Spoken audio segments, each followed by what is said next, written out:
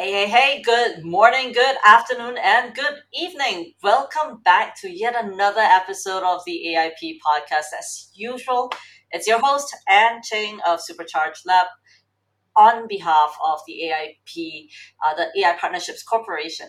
I want to give a really warm welcome to the new and returning listeners. Thank you, everybody, for tuning in.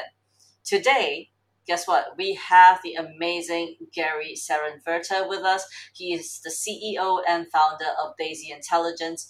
And Daisy Intelligence is a disruptive AI based SaaS company that delivers business optimization services to unlock insights from transactional data to help retail and insurance customers achieve better bottom line results. Daisy Intelligence specializes in improving promotional effectiveness, product planning, site selection, customer loyalty, core merchandising operations, and even fraud detection. So let's jump right into it. A huge warm welcome to you, Gary. It's our pleasure to have you here today. Great, glad to be on the podcast today.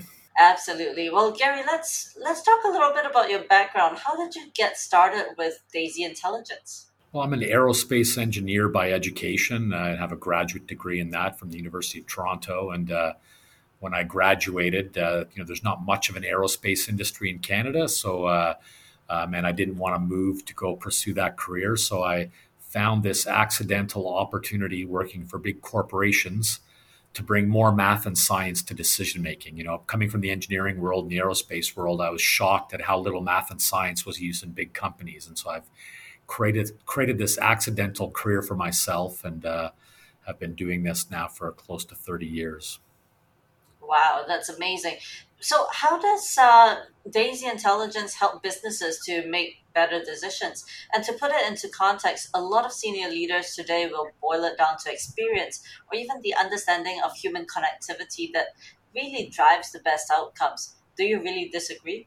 Yeah, I think it's data driven. I think there's certain business decisions that are really beyond human ability. So, for example, in retail, if you're a retailer with 100,000 products, which would be a typical hypermarket retailer, there's 100,000 squared patterns or interactions between products because customers don't buy items; they buy solutions. And solutions contain multiple products. So, for a typical grocery example that I always use, a customer who buys ground beef to make a pasta dinner may buy pasta, tomato sauce, bread, cheese, wine, salad fixings. The use case for ground beef requires other products to be purchased. And so those halo relationships become almost infinite. And so you have billions of those combinations and product relationships. And to optimize that, to choose the optimal combination of products to promote is really beyond human ability. And that's where the technology comes in, helping decide what should you promote and what do you not promote. Because if you promote a turkey and the consumer buys all the Thanksgiving dinner fixings, you don't need to promote all the fixings. The consumer will buy those. It's unlikely that they will come and just cherry pick a turkey. So it's what to promote and what not to promote is the key decision, and that's what the technology can do.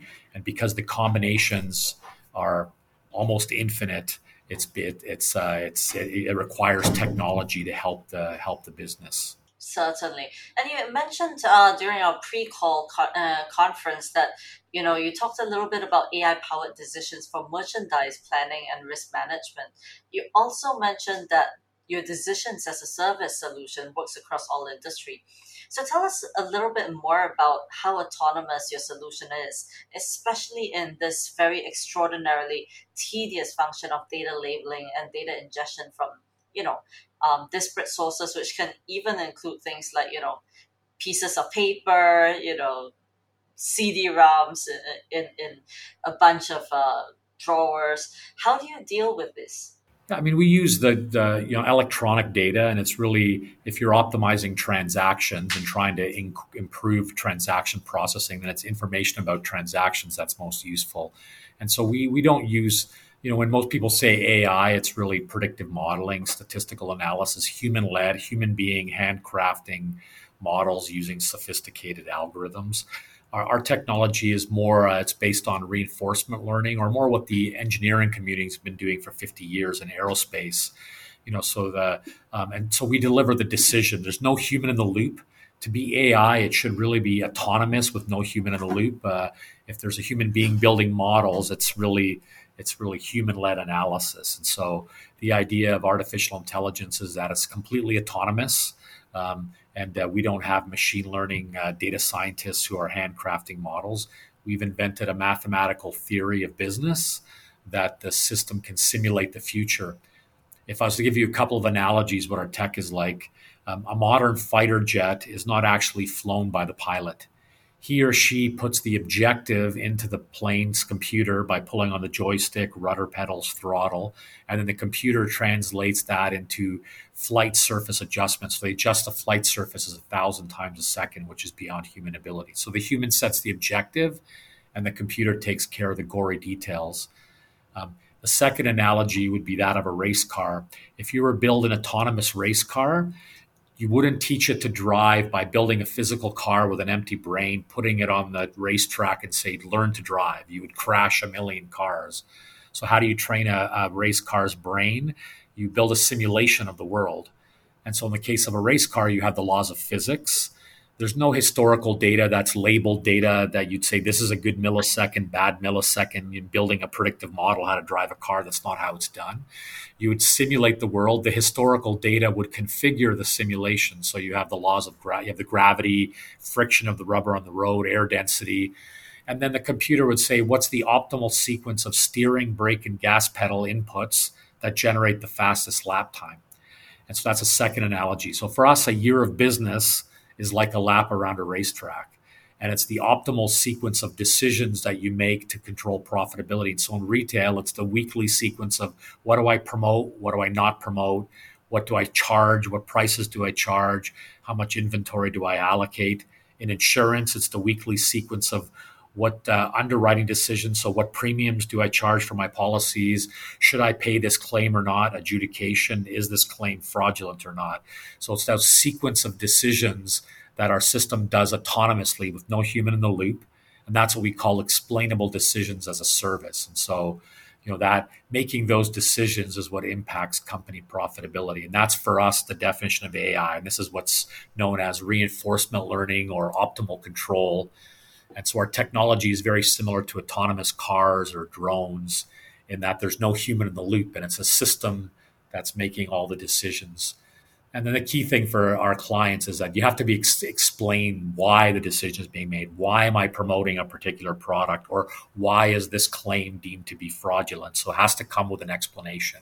And so our system will provide an explanation for the human being that does want to have a look and feel that they trust the system, because building trust is the most important thing when human beings are involved, that they will not just turn over corporate decision making to a technology platform without understanding what it does. So explainability is critical, and that's a big part of what our system also does. It says, this is why we promoted the product. This is why this was the price.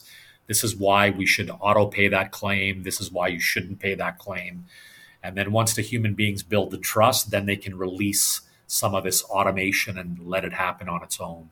Sure, that sounds amazing. And you also mentioned something very interesting during our pre-call conference. You said you participated in risk sharing through your business model. Have you had a lot of upside benefit in this risk sharing model, and have you ever shared in the downside risk as well? I mean, if you make better decisions, you will have better outcomes. So in retail, if I promote a better set of products and I have a better set of prices and I have a more accurate inventory available in every store, there will be value created. So every single client who we've worked with who has acted on the output of our system, we have created incremental profitability. And so we believe in our technology so much that we're willing to do risk sharing. And many of our clients take us up on that offer because it aligns our interests as a technology company. We're not just selling our technology and then you figure it out. We're aligned in the success of our clients. And so we have never had downside risk. It's always been positive because it's a simple truism: better information, better decisions equals better outcomes. And we see that in every single industry. And so many clients want to share the risk because of that alignment of interest. Some clients just say, no, we're happy to pay your fees. We want to get all the benefits. And we're okay with that model too. But yeah, it always works because good information equals better outcomes. That's really a fundamental truth. That's great. You talked about working in retail. So, how do you help offline retailers who deal with many human aspects to drive outcomes in a world where, e-commerce players like Shopify and Amazon are now, becoming more competitive than ever, especially post-pandemic? Yeah, we work with bricks and mortar retailers, with e-commerce or omni-channel retailers, because the same truism hold is consumers buy solutions. Whether they're buying the solution online, the same product use. If a customer is buying a box of Cheerios in the store or online, they will buy the same products with it, because to eat Cheerios, most people buy milk. So they'll buy milk and Cheerios together. Maybe they'll buy some fruit to put in.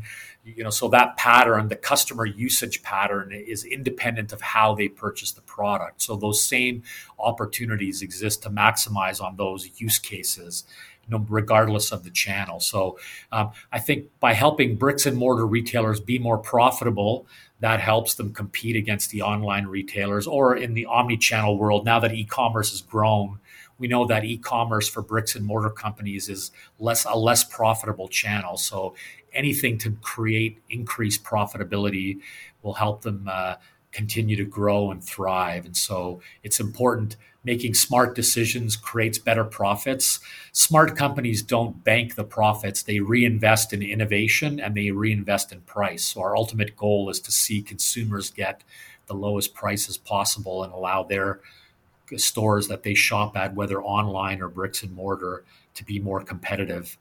Even insurance, it's all about being price competitive, is one of the key drivers of success for most companies. So this type of technology allows companies to be efficient and offer the best prices to the market.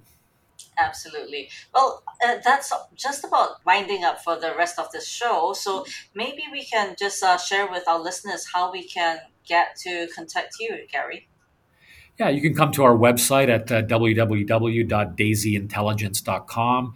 You could also look me up on LinkedIn. I'm more than happy to connect and respond to you there. My LinkedIn name is Gary Saarenvirta, so I'm one of the only Saarenvirtas in the world, so you should have no problem finding me. And you can see my name on our website as well. So feel free to reach out. Happy to connect, and I love talking about technology. And if we can help your business, that would be even better. But feel free to reach out. Absolutely. Well, Gary, thanks so much. What a thrill to have spent some time with you today. Once again, thank you for your time, Gary. And to all our listeners, thank you so much for tuning in. This is Anne from Supercharged Lab. Once again, on behalf of the AIP podcast, signing off. Thank you. It's great to be part of the show today.